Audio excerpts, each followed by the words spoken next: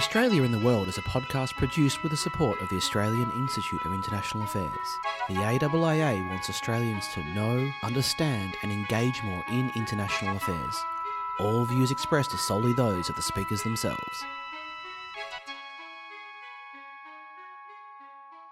Hello listeners, Darren Lim here with a quick intervention before the episode begins. Most of my chat with Stephen Jedgetts that you're about to hear was recorded on Friday the 11th of August. However, at the end of the substantive discussion, we're going to drop in a quick postscript recorded today, Sunday the 20th of August, following the ALP National Conference and some political events in Vanuatu this past week, so that we're up to date when the episode is published shortly. Thanks as always for listening, and back to the original recording.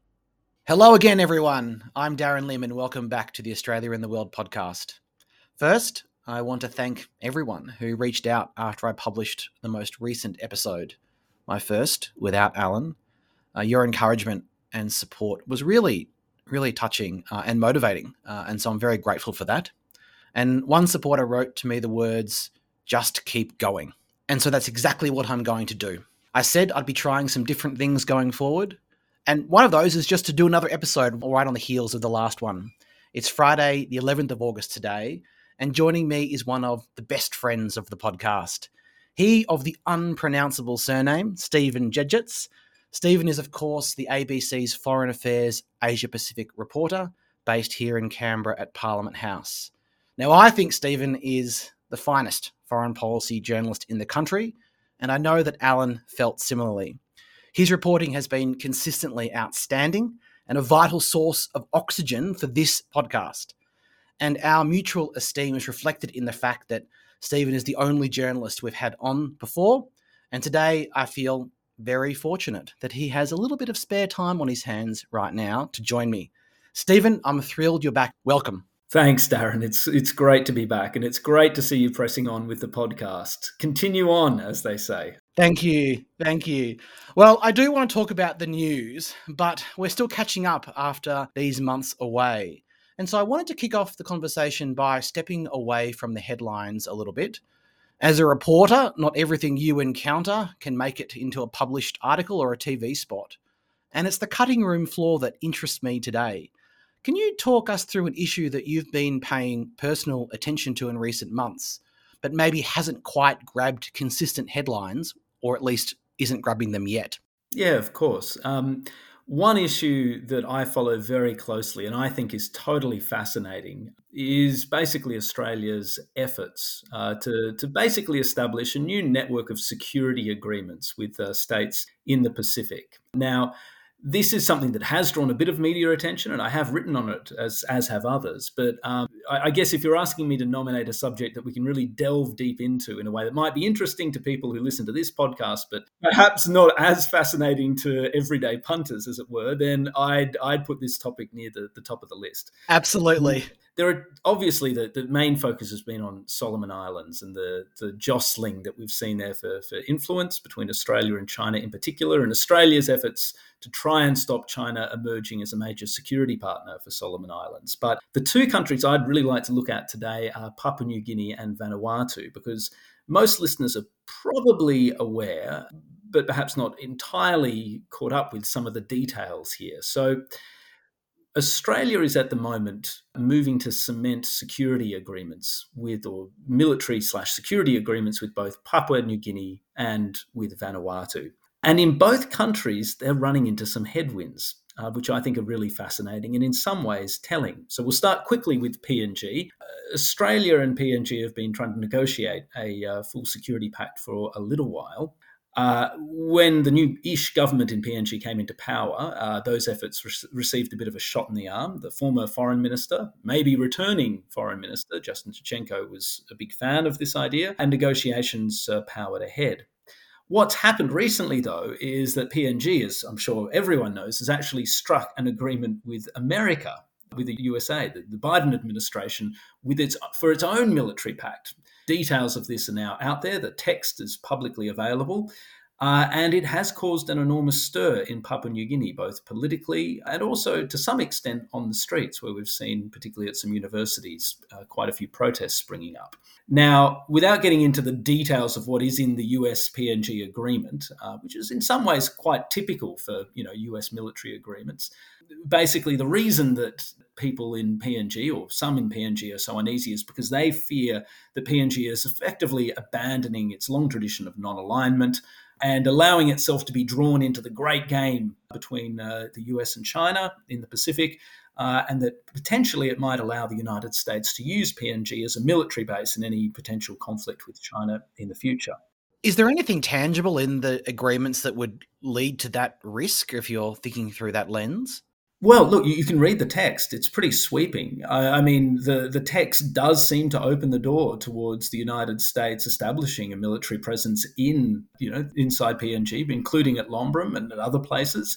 It contains the usual clauses about US personnel being allowed to be given are essentially given a form of dispensation from local prosecution that instead be subject to prosecution from military courts. I mean, the text is sweeping. On the face value reading seems to leave that option wide open, but both the US and the PNG side are insistent that it doesn't automatically allow anything of that nature, that there would need to be specific agreement given by PNG before any sort of US military presence was established, either on a semi-permanent or a permanent basis in the country. Both sides are insistent this has got nothing to do with establishing a permanent US presence in PNG. It's instead allowing the United States to pour more resources into the PNG defense infrastructure and into the PNG armed forces, allowing it to engage in more sophisticated training, allowing US Coast Guard vessels to come into PNG waters to involve themselves with training. There's a separate shipwrighter agreement. I won't get deep into the weeds on that. But look, basically, we've got a very broadly worded document which has stirred enormous unease in parts of the PNG establishment and in parts, much smaller parts of the broader population. And as a result, James Marape is facing a really serious pushback from elements of the political establishment and Inside his own party? It's not a partisan thing. largely the opposition, it appears, but there are elements within his own party that also seem a bit uneasy about it as well. And that has basically soaked up a lot of the bandwidth. And as a result, perhaps inevitably, the PNG Australia military agreement negotiations have been pushed back or delayed. It was meant to be signed around the middle of this year. And then a few months ago, Marape said there are certain clauses that we need to revisit because of concerns around sovereignty. I'm paraphrasing. But my read on it is that the potential political and even potential legal and constitutional issues that the US PNG agreement might face has essentially forced Marape to put this on the back burner. And that is the source of some frustration in Canberra, despite the fact that Australia is not uneasy about the US PNG agreement. It's been calling for a US engagement in the region to be intensified. I think this is a good example of where Australian and American interests might well be similar, but they're not perfectly aligned. And in this case, the fact that the US has got the jump on us effectively with this agreement means that our attempts to cement our own agreement with PNG have been delayed. Yeah, I do wonder, if maybe Australia is a little bit less jarring for the PNG establishment, that had we gone first, those concerns about loss of non-aligned tradition, being pulled into wars and so forth would have been just a bit softened. And so we could have gotten ours through without that backlash. But that now the US has gone first, everything is viewed through that lens, and which could endanger the agreement. Yeah, I think whoever went first obviously had the first mover advantage, right? And I think it would have been probably less contentious an Australian agreement. It was going to be less open to this criticism of PNG exposing itself to the headwinds and currents of great power contestation. I don't think it would have been totally uncontroversial, and I don't think it will be uncontroversial when it goes. But the sweeping nature of this agreement, typical, for many US agreements. It's not radically different if you look at some of the clauses that you'd find, for example, in the US-Philippines agreements that exist. But they are very sweeping. They are very broad. They're not the sort of thing that the PNG political establishment has had to really grapple with before. It's unsurprising, I think, in that sense that it's contentious, and it's unsurprising that that order, 1-2, not 2-1, throws up some obstacles and difficulties for Australia. Is there any evidence that Beijing is inserting itself into this process to protect its interests? Well, interestingly, and close observers of Australian foreign policy might have seen this crop up a little while ago. There was a curious episode about 2 months ago when the DCA was signed, when a number of journalists, including myself, were essentially sent what purported to be a draft copy of the US PNG agreement. Now, the person who contacted both us and other journalists, at least around sort of 15 or 20 by my count, perhaps more, purported to be a public servant somewhere in the PNG system, concerned about PNG's growing alignment with the United States, worried that it was being drawn into great power conflict, worried that it was being manipulated by the United States, and basically urging us to publish a story on the draft text. Draft text was authentic. We didn't know it at the time, but it turned out it was authentic. We have quite a few reasons to doubt, however, that the person or the entity, the individual who contacted us was in fact a PNG public servant. They refused to identify themselves, even off the record. They refused to provide any evidence of who they claimed to be. There were patterns of speech that were curious, and put it this way, certainly not typical for someone in the PNG establishment.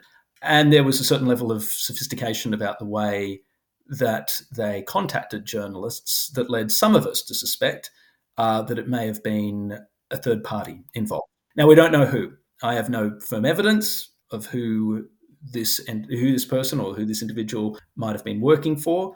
There's been some speculation that's been put out there that perhaps the Foreign Intelligence Service, who might be hostile to the US DCA, might have been involved. Obviously, some people have pointed the finger at the Chinese, who have obviously got their own reasons to be hostile to this DCA. I have no evidence of that. I'm certainly not going to make that allegation because I simply can't back it up. But I think there is at the very least some evidence that outside players were attempting to influence both the political debate inside PNG, the broader media debate around the DCA, ultimately with the aim of disrupting or killing off the agreement. Well, before we turn to Vanuatu, just sort of zooming out, do you think, for whatever reason, there is enough political ballast to get this through, whether it's, just the insistence of the Prime Minister, or whether it's a general sort of shift in the politics and the foreign policy around the balance between the US and China? Like, do you think it will be safe? I mean, it looks like it will probably get through. I haven't dug into this in the last, say, 3 weeks or so. So things may have moved in the last 3 or 4 weeks in a way that I'm blissfully unaware of at this stage.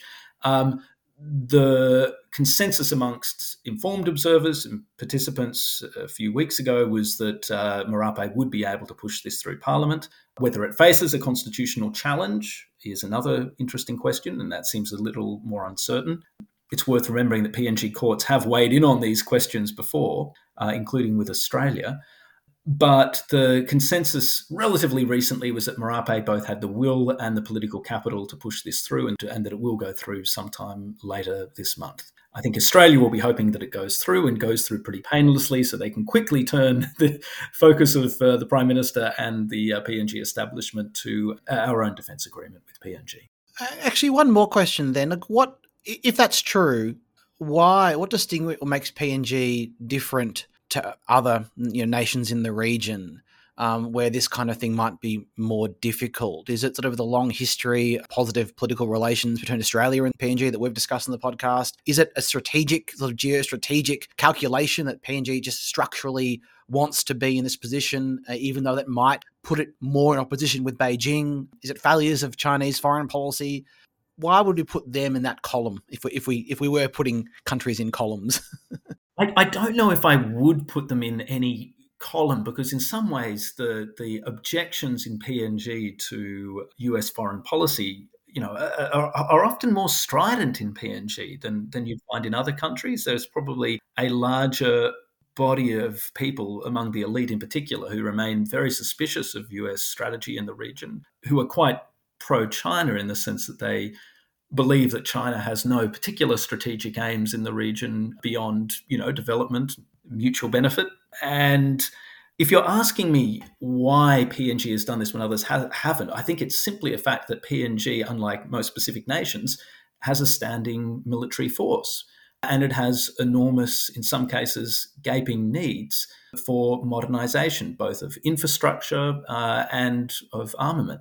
So the US has something to offer in this space, which is very interesting and potentially very useful to PNG, which is frankly just less relevant to countries that don't maintain standing armies. And of course, most Pacific nations don't maintain standing military forces. So I think it's less about a certain ideology or a certain standing in PNG. I think it's less about PNG being in one column or another. I think it's more the fact that it's got a real need and the US is offering to fill it. And at least James Marape believes that he can do this without being drawn into that broader contest. Now, whether that's true or not, we'll have to wait and see. But it seems that's the belief in PNG, at least amongst the government, and they're determined to stick it through. Fascinating. Okay, well, Vanuatu, what's the situation there? Perhaps even murkier in a way. And I'm realizing why there's perhaps little appetite for these stories, because it takes 20 minutes to explain the bare bones of them before you get even deeper into the weeds. On this podcast, Stephen, there is enough appetite. I am fascinated by it. So I'm glad the fine details of Pacific geopolitics have got a happy home on Australia in the world. Look, something fascinating happened last year. Penny Wong went to Vanuatu in, I think it was early December, from memory, late last year, not long after the Labor Party won office, only about 6 months after they'd won office. And to the surprise of many observers, managed to strike a security agreement with the government of Ismail Kalsakau, a very new government in Vanuatu. Kalsakau had won power, I'm trying to remember, I think it was only 4 or 6 weeks earlier.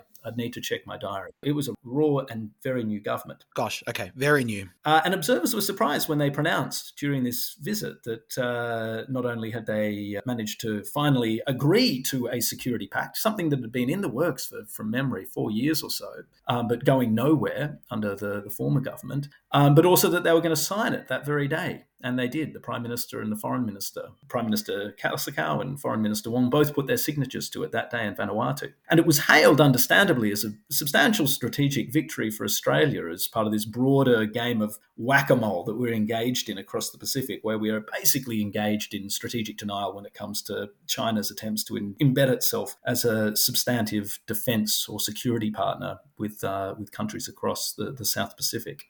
Now, what happened, it turns out, is that Kalsakau had basically pressed ahead without getting any sort of agreement, not only from his own party, but even from his own ministers, including his own foreign minister. That meant that Australia had very opportunistically and very understandably, swooped at a moment that allowed it to achieve something it had been hoping to do for a while, but it also substantively left Australia pretty politically exposed. And perhaps unsurprisingly, what we've seen over the subsequent 8 months or so is pushback inside Vanuatu, in particular from the foreign minister, who has made it very clear privately and to some extent publicly that he is uneasy about elements of this treaty. He believes, again, that Vanuatu is essentially placing itself in the broader sort of American-Australian column, that it's abandoning its own long and proud tradition of non-alignment, and that the language needs to be substantially reworked to ensure that Vanuatu's sovereignty is protected. So Australia has basically spent the last sort of 6 to 8 months trying to finesse this through the system of Vanuatu without a whole lot of success. Last I heard, the agreement was effectively going to have to be reworked. And now we have the additional complicating factor of political unrest in Vanuatu, which is not at all unusual. It's sort of a permanent feature of Vanuatu politics, which is very fluid and unpredictable, with Kalsakau essentially facing a no-confidence motion not long ago, only a few days ago. It was then deferred, so we'll have to wait a couple of weeks to wait and see what happens. But one of the reasons that he faced this no-confidence motion, not the main one, but one of them was that he had abandoned Vanuatu's long and proud tradition of independence in foreign policy by signing this agreement. And simultaneously, Australia's process of ratification is basically, we've been forced to hit pause. So I understand, for example, that the treaty that looks at these committees, the committee that looks at these treaties still hasn't begun the process of examining it. It simply hasn't been brought on because the Foreign Minister's Office and DFAT knows that it's in no position to bring it on because the situation in Vanuatu is so fluid and dangerous. So 2 sort of headline agreements, one not yet signed, one signed but not yet ratified, both facing substantial headwinds. Both may well end up being both signed and ratified, but it's a reminder of just how difficult and fraught this space is for Australia. Yeah, and you can't help but reflect that had China done what you're describing, we would have lost our minds. And of course, there are huge differences in process, and that's one of the main arguments that I think we are making to the region. Like, it is transparent; everyone can see what we're doing. We encourage debate, and we're not looking to pull the wool over anyone's eyes. And so our process is different. But when you zoom out far enough, or if you're coming from the perspective of within the region, and you're just seeing large countries come in and quickly try and sew things up when the moment strikes, you could see why that whether it's cynicism or just like we treat all great powers as great powers, Australia included, that's an attitude they would take. We don't look that different if you squint at least. See, Australia's argument, and I have a level of sympathy for this argument, is that it's unreasonable to compare us to China or even the United States because we are, as we constantly and relentlessly put it, a member of the Pacific family rather than an outside great power. And that's the argument we've seen in Solomon Islands as well. Australia is saying that security should be the responsibility of the quote-unquote Pacific family. That very much includes us and New Zealand, does not include China. Doesn't include the United States as well, but that's a slightly tangential question that we can get into. So, look, I think Australia wants to present itself as materially different in nature, in quality, and just in terms of our broad history to outside powers. Some in the Pacific are very sympathetic to that argument. They really do see us like, we're obviously a member of PIF. They see us as a long-standing and valuable partner. And there are deeper reservoirs of strategic trust between, Australia and Pacific Island nations typically than there are between those nations and China. But other elites in the Pacific are not inclined to view Australia in that way, even though we are, of course, a member of PIF, and do tend to characterize us publicly and privately as just another outside, self-interested power intent on cementing our interests and position in the region, in that way should be regarded much more like a nation like the US or China than a fellow Pacific Island member interested only in stability and peace in the region. So that, of course, is the job of Australian diplomats, to convince Pacific elites that we're the first. Okay, well, fascinating. Yeah, it is a unique challenge that you want to take these opportunities when they present themselves, but you have to be so sensitive to how it can be perceived. And I think I understand why, for what it's worth, not that the foreign minister needs my imprimatur in the least, but I understand why the foreign minister and the Department of Foreign Affairs swooped on that opportunity when it was offered up by Kausikau. I don't know, but I suspect whether maybe they were taken perhaps a little bit by surprise. Yes, he's got a long tradition of being quite pro-Australia, but I don't know. Would they necessarily have expected that offer to be put so quickly? I haven't been able to winkle that out. But look, I understand why they jumped at it. We're probably fully aware of the risks, then it would be difficult to secure ratification. But it is a reminder that there are other ways you can go about it, and perhaps that route of building up consensus within the government first and then signing it down the track may have been preferable. Yeah. And if you have a situation in which an observer like you can use the verb swoop, then you're walking on thin ice. You don't want to allow it to be characterized in that way, even if really, when you go into the guts of it, it's reasonable and it's transparent and it's all the things that that we claim, I think, do uphold. Nevertheless, that verb swooping in doesn't it opens you up to those who would be skeptical, whether in good faith or for their own reasons, to make that criticism, which illustrates the challenge. And look, this is a challenge that China has faced across the region now for a decade or more. It comes in and does business, does political business, does economic business in ways that invite, and often I think for very good reason, because less transparency, perhaps more corruption and so forth is involved. But it invites that backlash, and you've seen wave elections and political fates decided upon that. So this is as it always was. Yeah, anyway, fascinating. Well, if we move away from the Pacific, and actually I want to do a similar exercise and talk about something that is not yet gaining many headlines and may not, but is very interesting. And it's a conversation, it's about here at home in Australia, and it's a conversation that dovetails very nicely with this idea of domestic pushback that you've described in both PNG and Vanuatu. And it starts with the observation that next week, from the 17th to the 19th of August, we have the Labor Party's national conference in Brisbane. And the reason that conference is interesting to this podcast is that there is some evidence, or some at least reporting from recent months, of growing discontent within the ALP about AUKUS and the deepening of the alliance relationship. We, of course, had the bilateral AUSMIN 2+2 meetings in Brisbane late last month, in late July. And there were agreements coming out of that expand the footprint of the US military in Australia via upgrading our northern bases.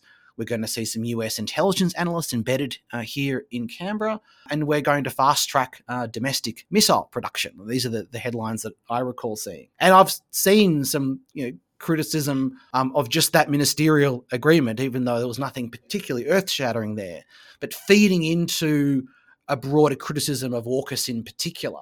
What are you seeing on the nature and extent of this sort of grassroots discontent with the alliance and with AUKUS? Look, it's difficult to gauge the breadth of opposition to AUKUS in the ALP because the membership is diffuse, right? And it's not a large number of people, but it's varied, and you can't ring all of them up.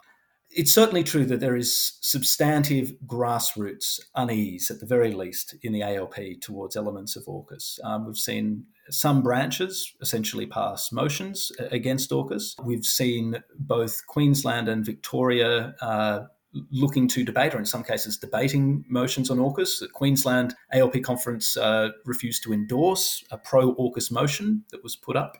So you've also got, just low-level grumbling from some grassroots members of the ALP who are either, in some cases, ringing up journalists or posting online, basically complaining, one, that that AUKUS is a bad idea. A lot of these people are understandably, fixated by some of the arguments that Paul Keating has made against AUKUS and believe there's a lot of merit to those arguments. But two, there's a sense of anger that the ALP caucus wasn't even given a chance to debate this, let alone the membership, which was never allowed to touch it with a 90-foot pole. The fact that the decision to back in AUKUS was made with lightning speed by a small handful of then ALP opposition frontbenchers, when Morrison briefed Wong, Albanese and Miles back when AUKUS was first about to be announced. How serious is the opposition? Look, I think there is a big gap between the membership and the backbench. There have been vanishingly small numbers of ALP MPs who are even privately critical of it, at least to journalists. We've only really seen one MP, Josh Wilson, publicly raise concerns. He did so in Parliament. There was a bit of a media storm about that, largely because it was such an isolated incident. There were 2 or 3 other ALP members who were quoted as raising questions in caucus. Unsurprisingly, all the journos then rang them up. All 3 of them basically said, no, we support AUKUS. We're entirely supportive. I was just asking questions, hashtag. So there is a gap, I guess, between where the caucus is right now and where the membership is. There seems to be a drive to ensure that this is not raised at national conference in a particularly substantive way. I'm told the Prime Minister, and this has been reported by others as well, has made it very clear internally that he does not want to see a messy public debate on this that in any way embarrasses either the government or the United States, or that potentially endangers AUKUS in any way. And it seems like, I'm going largely off the reporting and a few conversations I've had, that strategy has largely been successful, and that it will not blossom into a full-blown stoush on the floor. But it is interesting and one to watch, I think. I think it's worth monitoring where the grassroots go on this. And one thing that has been raised repeatedly by some ALP members is that it could really sap some of the enthusiasm of those sort of old-time ALP members who've been in branches for decades and whom the party still relies upon to hand out, how to votes on the day. The question is whether that sense of unease or distrust or frustration might see them drop off before election day. Yeah, that was going to be my point, that you could absolutely imagine how this played out. Keating gives this speech in March. He describes AUKUS as the worst decision by the ALP since Billy Hughes tried to introduce conscription 100 plus years ago. And to those segments of the branches who are older, and that's quite a lot of them, I think, they're like, well, Paul, our hero, is saying that they'll take up the torch and fight the good fight. But the modern ALP, the MPs, staffers, the state level apparatus, they don't see Keating as being a credible figure anymore. It doesn't seem like, and I've not seen any meaningful evidence of anyone, any position of power that is seriously opposed. But the reason I raised it is because there are these glimmers, and I think it's worth paying attention to where they might go. And I can't help myself, Stephen. I feel Alan's absence right now, because there is a historical anecdote that I want to introduce, and it comes from a book called Fear of Abandonment: Australia and the World Since 1942, that you might have read. This is where Alan would ever so charmingly put in a plug in a way that only Alan could. Exactly. And I want to carry on that tradition of plugging his book. So for those that have the updated edition, it's on page 179. And it details what is called the MX missile crisis. And so if you'll give me 2 minutes to tell the story, Stephen, it's a fun one, and it is of some relevance, I think. So what happens is the Fraser government, the Conservative coalition Fraser government, agrees in 1981 to let the Americans test this new missile called the MX. And the agreement was to allow them to land off the Tasmanian coast, but in our economic waters. Hawke is then elected in 1983, so the change in government. And just a few days before he's elected, of course, Ronald Reagan gives his famous Evil Empire speech about the Soviet Union. And so it's a very tense geopolitical time, right? There's two nuclear powers with a pretty fraught relationship. And in Australia, you've got a strong groundswell of public opinion in favour of disarmament and against, nuclear weapons. And Midnight Oil song, think of US forces. And these are quite prominent issues inside the Labor Party, especially in the left. And of course, if you go across the Tasman to New Zealand, you'll see New Zealand leave, the ANZUS alliance in 1985 after it refuses a US ship who wants to dock on the basis that it might be carrying nuclear weapons or might be nuclear powered. So you have a Conservative government policy, which Hawke, I presume, didn't even know about when he was in opposition, that he inherits. And so there's a fun parallel to some extent with AUKUS. Now, he tells the Americans he's willing to let the tests proceed, but he does want to keep everything quiet. And there was indeed a memo that I saw that from some committee that was deciding upon this of what to do if it did get out. Well, it does get out, and it gets out as Hawke is traveling to the US via Europe. And there's a report in a newspaper which then creates a huge backlash inside the Labor Party, who view this as a destabilizing new element in what is an already very, tense geopolitical moment. Now, Alan quotes Hawke in his memoirs as describing this backlash as, quote, a bout of residual anti-Americanism and pacifist naivete, which is a delicious quote.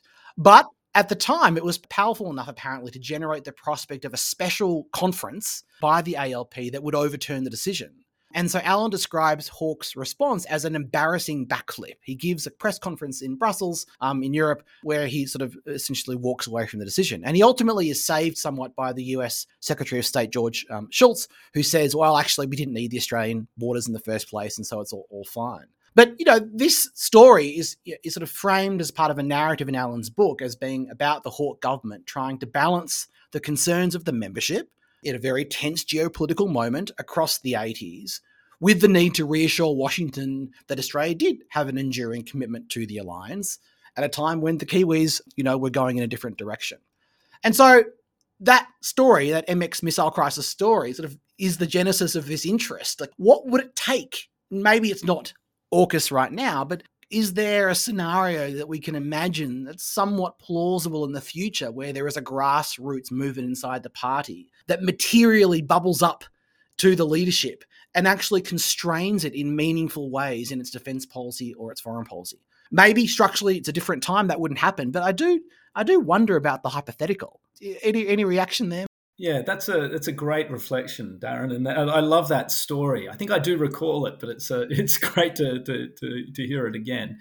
Look, there are a few ironies that are present here, I think, particularly perhaps if you draw that comparison back to the 80s. The first one to make is that, it's been pretty widely reported. I haven't really followed this up on myself, but credible people have reported that, ironically, perhaps the left has actually finally managed to wrestle control in the ALP conference. So the left has around 49 or 50% of delegates at this upcoming conference, and the right, according to Phil Curry and others, slightly less, around 45%. The remaining unaligned, basically, but they're not going to team up with the right to sort of wrestle back control. They're largely left leaning. So the left has finally got its hands on a prize that it's wanted for a long time, and perhaps there's a certain irony here in that the main thing that the government, including a prime minister drawn from the New South Wales left, the main thing he has to do is make sure that his own faction doesn't embarrass him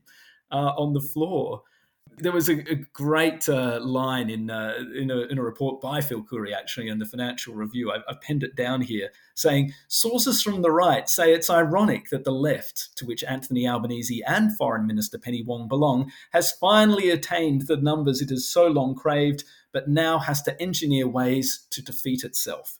Which is a wonderful, wonderful line, because what you've really got, again, is less of a factional stoush and really a stoush between, elements of the membership and the executive branch that happens to now find itself in power and shepherding through a policy which is deeply contentious to the very base from which they have sprung. So ironies upon ironies, Darren. Well, and Albanese has come a long way from his 1980s roots, in contrast, I guguess, to Paul Keating. Yeah, well, I can't remember who made this observation. It was a Labor old hand of some description, but it stuck with me, saying that if you had told someone in, say, the the late 80s, for example, that Anthony Albanese, the young tyro of the New South Wales left, with the roots in the anti-nuclear movement, was championing a nuclear-powered submarine program with the United States, whilst Paul Keating, the doyen and demigod of the New South Wales right,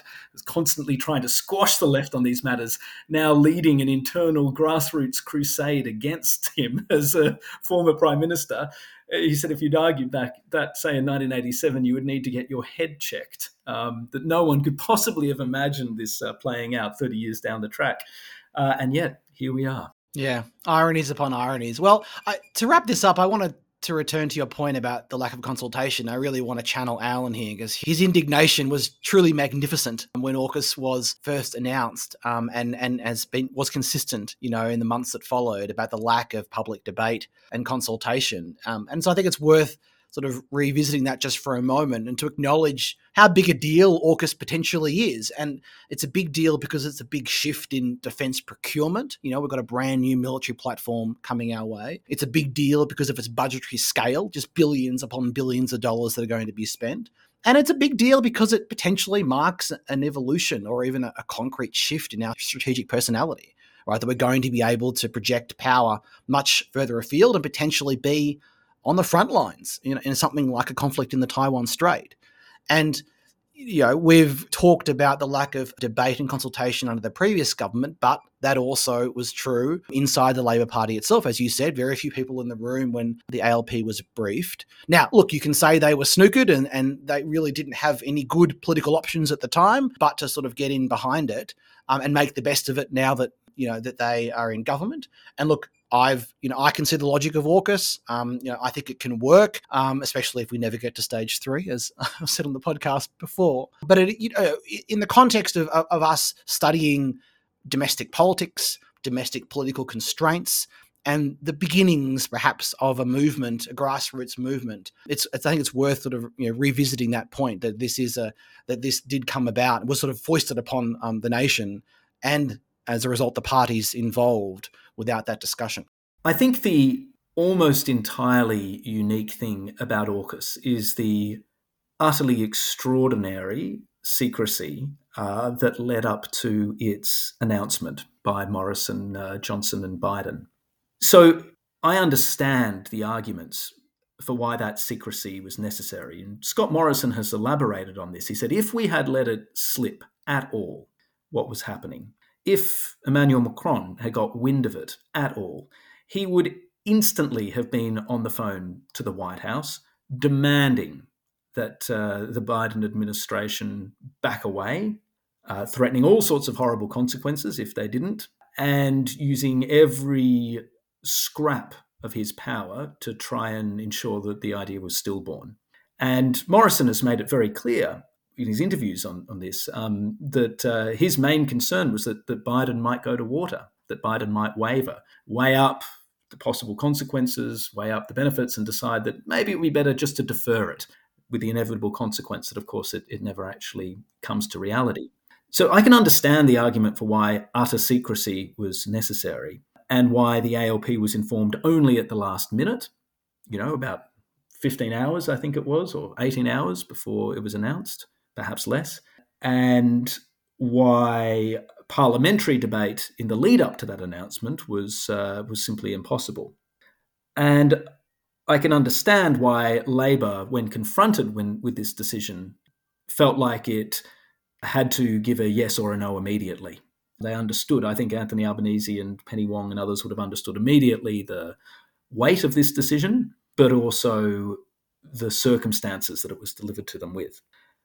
I think the fundamental complaint we have seen from not just some grassroots members of the ALP, but also from several commentators, and not least Alan, of course, was that dynamic, that instant, deeply secretive, bipartisan pact essentially locked in AUKUS and simultaneously eclipsed any possibility of meaningful debate, because it became a fait accompli almost immediately. And it's a reminder of the way that bipartisanship, and this is not necessarily a good or a bad thing, it's just a brute reality, particularly of Australian politics, how political bipartisanship on a core question can quickly constrict or largely extinguish debate, because rightly or wrongly, so much of our national debate is really conducted in federal parliament. And when you have both parties in lockstep on something,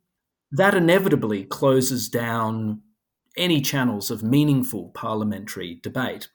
It means that the debate essentially occurs on the political margins, in the pages of newspapers, in journals, on podcasts, perhaps from the odd press conference given by, for example, the Greens. But it's really on the margins. Listeners, as foreshadowed at the beginning of the episode, we're dropping in a quick postscript recorded today, Sunday the 20th of August. Stephen, since we recorded on Friday the 11th, there was a vote of no confidence held in Vanuatu's parliament, and the ALP had their national conference. So let's get up to date.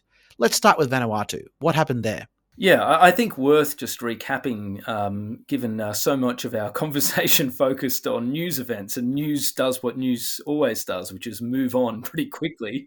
But basically, there was a no confidence motion, and Ismail Kausikau, the Prime Minister, survived it, but by the thinnest of margins. So the no confidence motion won 26 votes. That was ahead of the 23 votes against, but one vote short of the 27 needed, which is an absolute majority, that's required to remove a Prime Minister in the Parliament, which has 52 seats.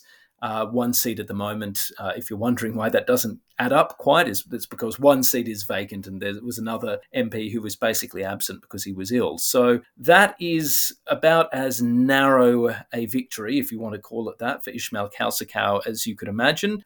He does remain Prime Minister, but it is yet another reminder of just how parlous and perilous his position is. Yes, this is pretty normal for politics in Vanuatu, at least over the last couple of decades. But given that the Australian security agreement was one of the issues cited by the opposition as they attempted to remove him, given he's survived by exactly one vote, and given there's every prospect the opposition may well try again, and given the agreement still hasn't been ratified by either country, I think it probably just reinforces the point I made that the agreement may well have been signed or has been signed. That doesn't mean that it becomes a reality. Has there been any word from the Prime Minister on plans to adjust his policy platform and to respond to some of this discontent, for example, in revisiting the security agreement with Australia? Not that I've heard. Now, I haven't been in the country, so I'm only really relying on what I've heard from other people close to the action and from the press conference that the Prime Minister gave. There has been a big reshuffle. So, for example, you saw the Foreign Minister quit his post, which could well have consequences for the Security Pact. But that was done to try as part of an internal reshuffle to try and to bag up Kausikau's position.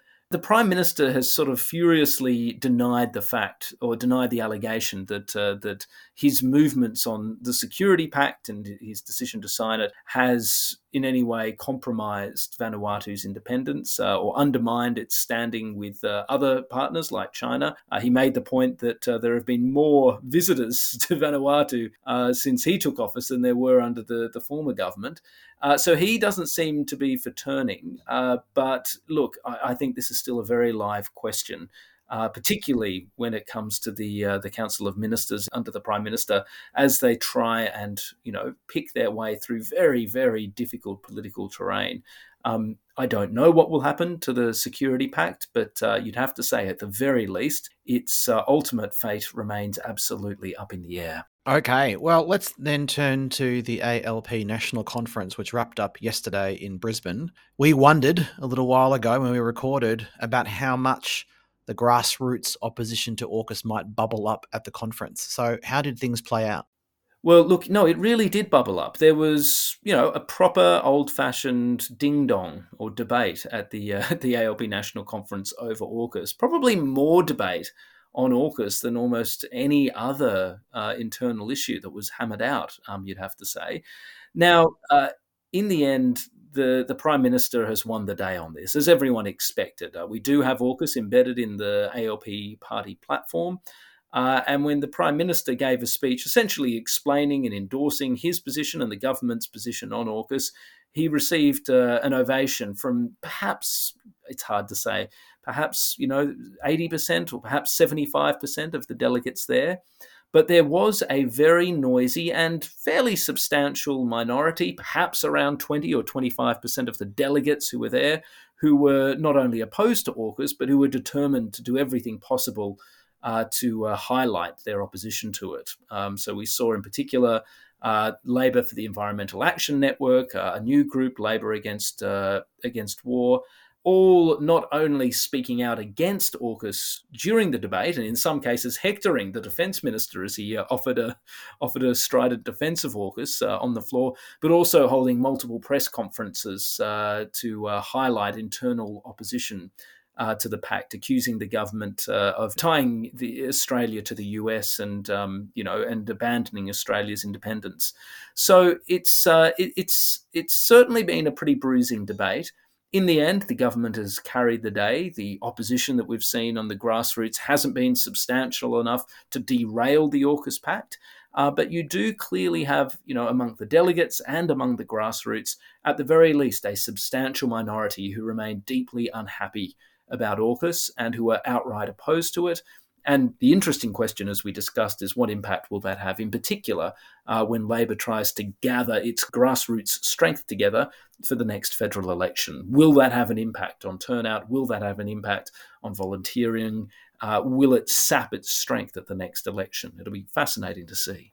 Okay, Stephen, that's really interesting. And perhaps the seeds have been sown for growing opposition into the future, or maybe this will stabilise and remain within the control of the leadership of the party. So we'll have to keep an eye on it for sure. And with that, let's return to the original recording to wrap up the episode. Well, we've been here for a while, but I am quite enthusiastic about charging on, and this will be as long as it needs to be, and our listeners will keep with us or they won't. But it's fun I'm having such a great time. Apologies, listeners. I do not blame you if you drop off. I'm having a great time, and that's part of what keeps me going. So let's do a handful more things. Maybe I won't call them a lightning round, but we'll look to clear them in good order. The first is an Albanese visit to China. I discussed this on the pod that was released a few days ago. Walter asked me, are the barley tariff restrictions being removed enough to facilitate an Albanese visit later in the year? I think they are. What's your read on this situation?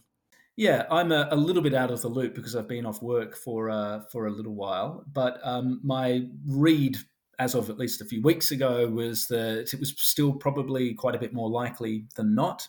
I think the Bali decision, as you and Walter discussed last week, is probably enough to get it over the line. I think if the Bali decision hadn't happened, then it would have been harder.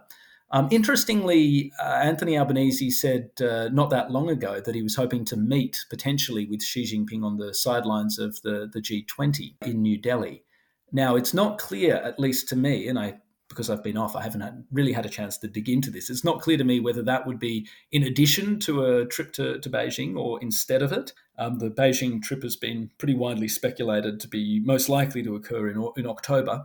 So would he have flagged that if the trip was still going ahead? It's just not clear to me. But I guess it's entirely plausible still that Anthony Albanese meets Xi Jinping on the sidelines of the G20 and then heads to Beijing as well. Then the other question is, would Australia insist on more movement on some of those really fraught, difficult and distressing consular cases before the Prime Minister agrees to go? In particular, we've just seen, of course, a really harrowing statement from Cheng Lei, who's now marking 3 years in detention in China. I simply don't have visibility on this. I don't know if it's going to be a condition. Obviously, the government would desperately hope for movement on this. My guess, and it's no more than a guess, is that it will not be or would not be a precondition to a trip to China. But I think it's safe to assume that should it happen, that would be very much at the top of the Prime Minister's agenda. And I suspect Australia may well imply that, or make the argument that, further restoration of ties in some ways remains hostage to those who remain essentially victims of hostage diplomacy. Okay, well, let's move on. Just a few days ago, the government released a new international development policy. Have you had a read of it yet? Any initial reactions? I'm planning on doing a podcast dedicated to it very soon. But while I've got you here, I thought I'd ask for any reactions. You were watching the lead up. It took a bit longer to be released than we expected. But yeah, what were your thoughts? Look, no, I think it's not to be critical in any way. It's not a particularly remarkable document. I think the emphasis that we see on wherever possible, employing locals to do these jobs, in stark contrast to unnamed others, namely China, is an unsurprising but commendable sort of emphasis in the review.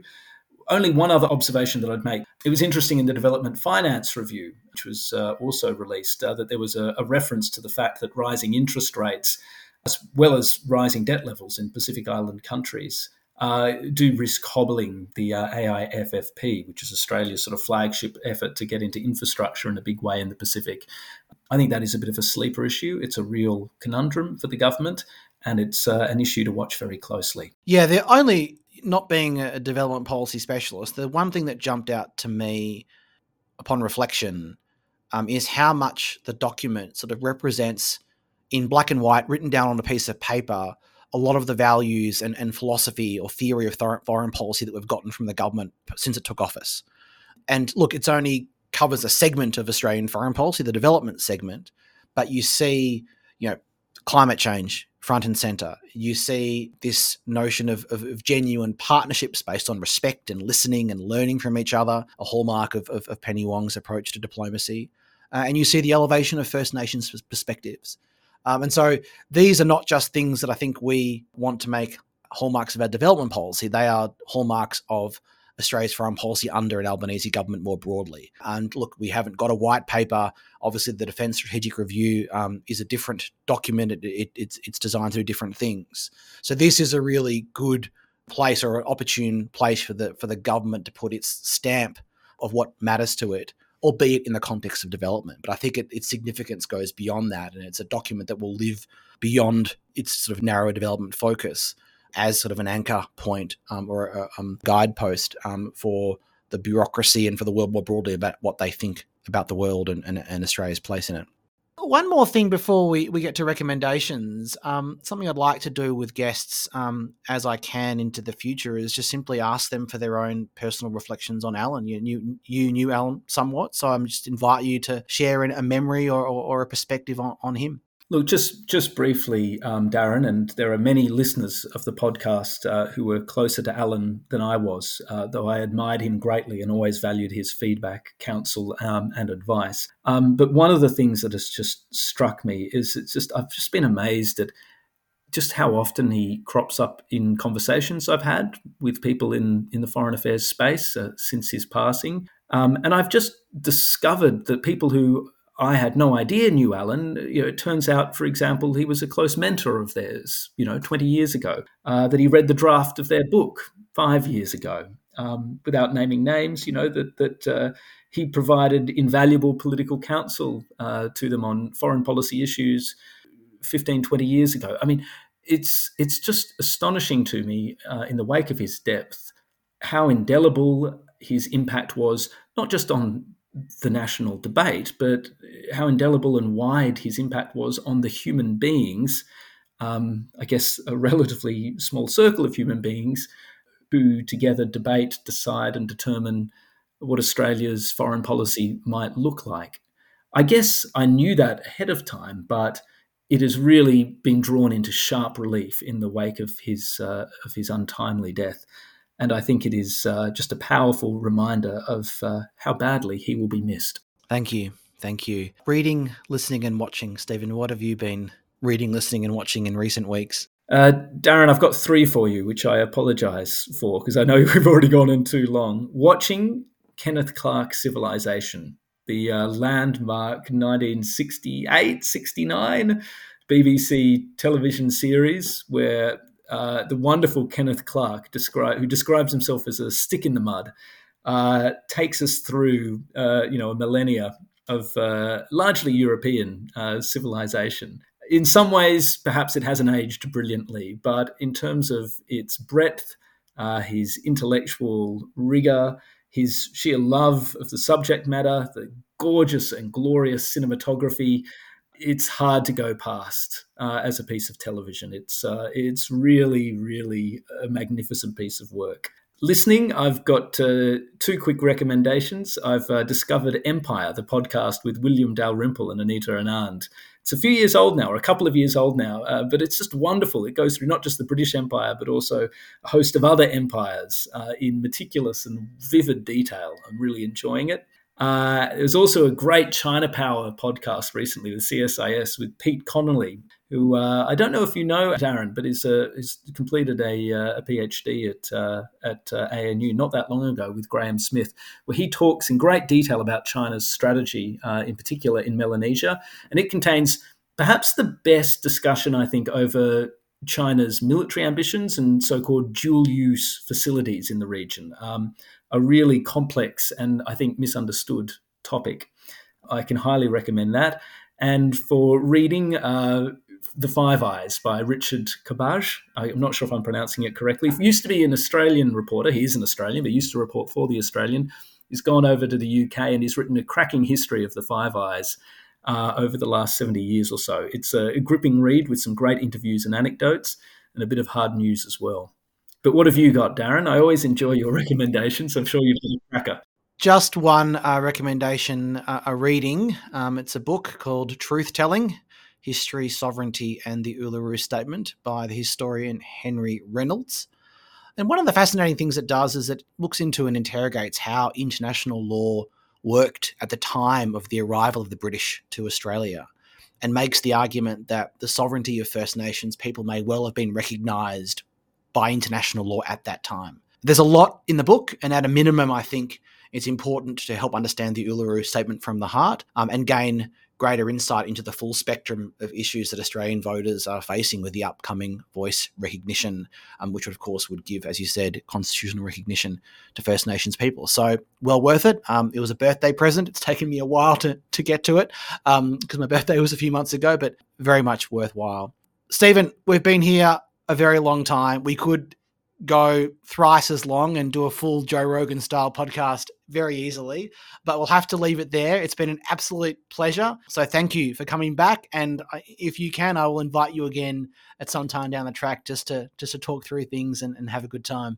Darren, thank you. And thank you for pressing on with the pod. I know that it's going to be inevitably different in the wake of Alan's passing, but I know that there are many people in the foreign policy community who are delighted to see you pressing on with it, who are really curious to see what you do next, and who are looking forward to it as well. Thank you, Stephen. Well, that's all for today's episode of Australia in the World, a podcast written and produced by me, Darren Lim, with research and editing by Walter Konagi and theme music composed by Rory Stenning. Thanks again, and we'll talk to you again soon.